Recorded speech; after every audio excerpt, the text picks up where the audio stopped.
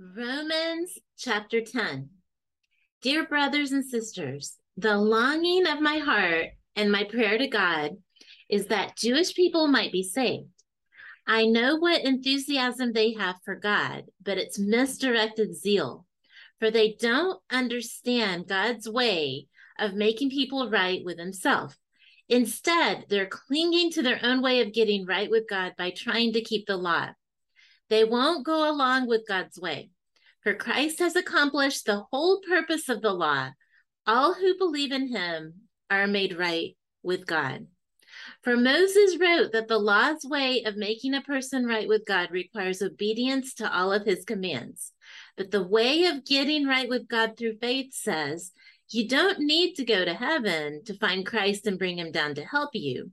And it says you don't need to go to the place of the dead to bring Christ back to life again.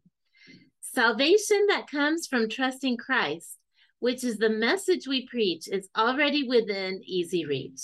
In fact, the scriptures say the message is close at hand. It's on your lips and in your heart.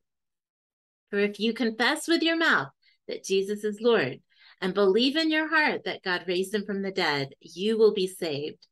For it is by believing in your heart that you are made right with God, and it is by confessing with your mouth that you are saved.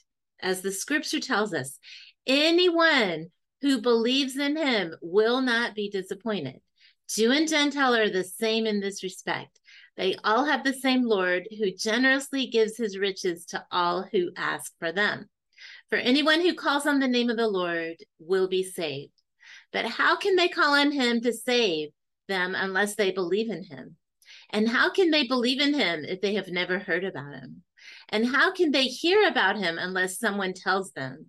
And how will anyone go and tell them without being sent? That is what the scriptures mean when they say, how beautiful are the feet of those who bring good news. But not everyone welcomes the good news. For Isaiah the prophet said, Lord, who has believed our message?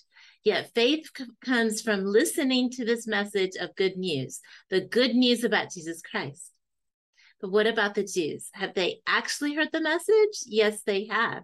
The message of God's creation has gone out to everyone, and its words to all the world.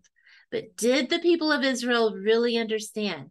Yes, they did. For even in the time of Moses, God had said, I will rouse your jealousy by blessing other nations. I will make you angry by blessing the foolish Gentiles. And later Isaiah spoke boldly for God. I was found by people who were not looking for me. I showed myself to those who were not asking for me. But regarding Israel, God said, all day long I opened my arms to them, but they kept disobeying me and arguing with me.